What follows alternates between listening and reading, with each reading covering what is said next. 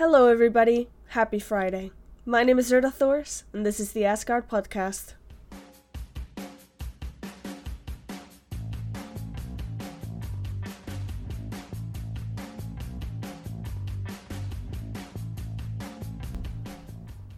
The Mead of Poetry. At the end of the war between the Aesir and the Vanir, all of the gods and goddesses sealed their truce by spitting into a great jar. Rather than letting this spittle be wasted, the gods decided to fashion a man from the spittle. His name was Kvasir, and he was so steeped in the knowledge of the 9 worlds that he became renowned for his ability to answer people's questions. No one could ask him a question to which he did not know the answer. Kvasir traveled widely, teaching people his knowledge. He came to be the guest of 2 dwarves, Fjalar and Galar. Seeking a word in private with Kvasir, they brought him to a room and killed him. The dwarves drained out all his blood, catching it into 2 large jars and a cauldron. To the blood they added honey, which formed a divine mead. Anyone who drank it became a wise man or a poet. Fjalar and Galar kept the mead for themselves. When the Aesir sent a messenger asking about Kvasir, he was told that the wise man had choked on his own learning and died. Later, when the giant Gilling and his wife visited the dwarves, the brothers drowned Gilling and crushed his wife under a millstone. When Gilling and his wife failed to return home, their son Suttung went in search of them. Suttung seized Fjalar and Galar and carried them far out into the ocean to a small rock rising just above the waves. Suttung pointed out that the rising tide would soon cover the rock, and that it was much too far back to the shore for the dwarves to swim. Fjalar and Galar begged for quarter. In exchange for their lives, they gave Suttung the 3 containers of mead. Suttung took the precious liquid directly to his home near the mountain Hnidbjörg. Here, he created a chamber deep within the mountain, and into it he placed the 2 jars and the cauldron of mead for safekeeping. Suttung instructed his daughter, Gunnloth, to guard the mead by day and by night. Word got back to the Aesir about what had happened to Kvasir and about the treasure of the mead. Odin decided that he would journey to Jotunheim to recover the mead. He disguised himself as a man and called himself Bölverkur, or grief worker. Bölverkur traveled to Jotunheim and eventually came to a valley where 9 men were working in a field, scything grass. Bölverkur could see that the work was slow going because the scythes were not sharp. Striking up a conversation, Bölverkur learned that the men worked for Bögi, the brother of Suttung. Bölverkur then offered to sharpen their scythes. They gratefully accepted and were amazed to find how much quicker the work went after Bölverkur had finished his sharpening. They offered to buy Bölverk's whetstone from him. Bölverkur responded by throwing the whetstone high into the air. The men all jostled for position to catch the whetstone, and turning as one, they all cut each other's throats with their scythes and fell dead.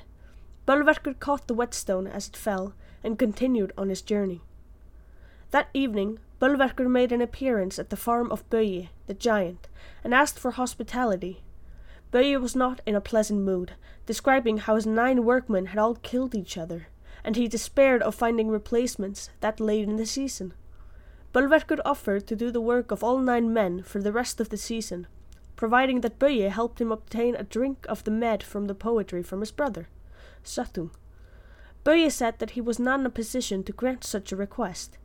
In the end, Bölverkur agreed to work for Bögi for the rest of the season, for which Bögi would ask his brother for a drink of mead for Bölverkur. Bölverkur did the work of 9 men, and more for the rest of the summer. At the end of the summer, Bölverkur and Bögi approached Suttung and asked for a drink of mead. Suttung refused outright. Bölverkur went on to work on Bögi to enlist his help in tricking Suttung out of the mead. Eventually, Bögi agreed to help. Together, they went to the mountain Hnidbjörg. Bölverkur pulled out an auger and directed Bögi to use it to drill through the side of the mountain into the chamber where the mead was stored. Eventually, Bögi announced that he had broken through into the chamber. Bölverkur went up to the hole and blew into it. Stone chips blew back into his face, proving that the hole didn't penetrate the stone.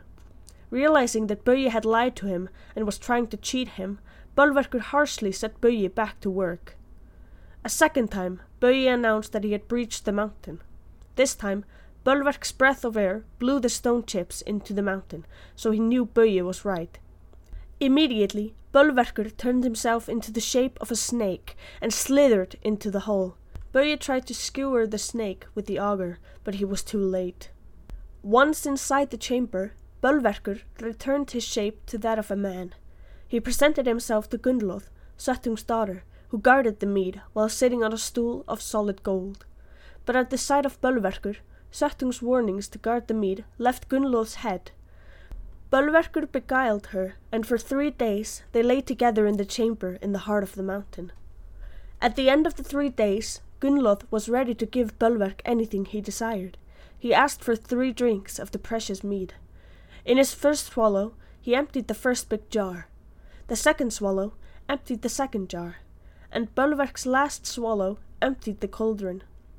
With all the divine mead held in his mouth, Odin changed himself into an eagle and flew away, heading for Asgard. When Suttung saw him, he too changed himself into an eagle and gave chase. They flew across Jotunheim, across the mountains, towards Asgard. When the Æsir saw them, they put out containers in the courtyard. As Odin flew over the courtyard, he spat the mead out into the containers. Suttung was right behind him.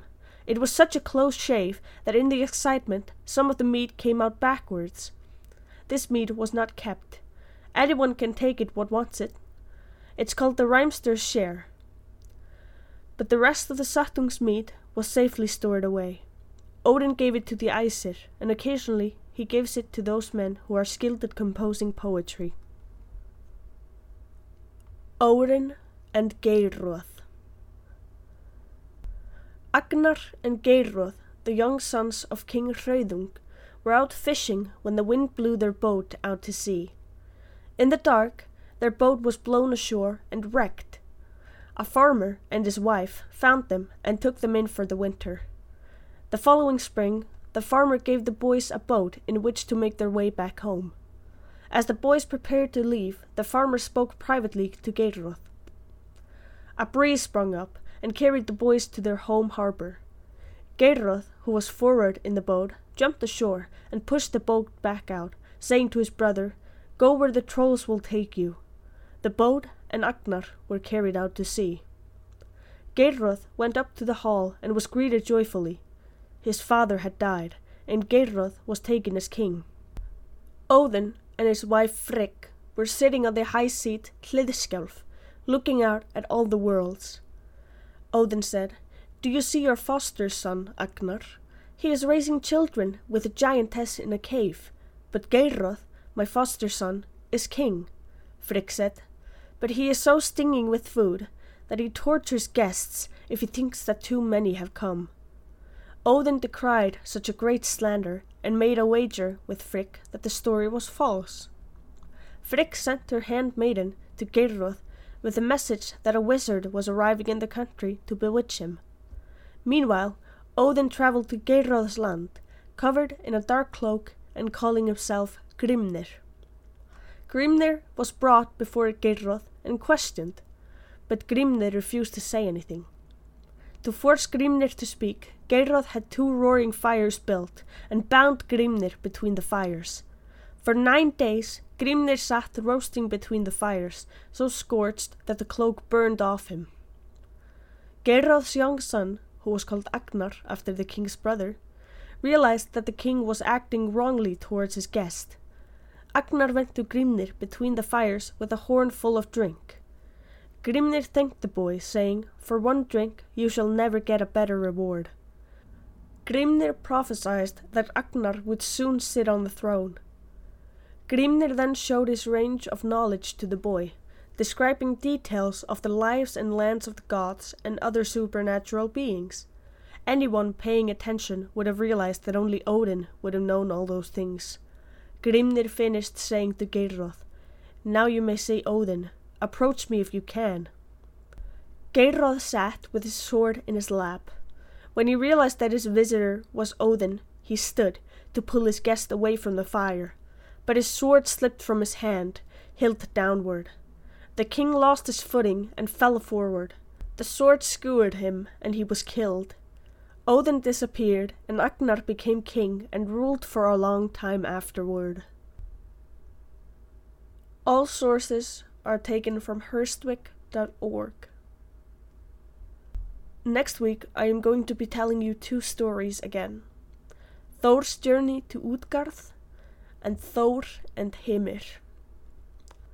This next Wednesday I am also going to be releasing a bonus episode, so if you have any questions, you can send them to me at urdathors@icloud.com or via Twitter, twitter.com/urdathors.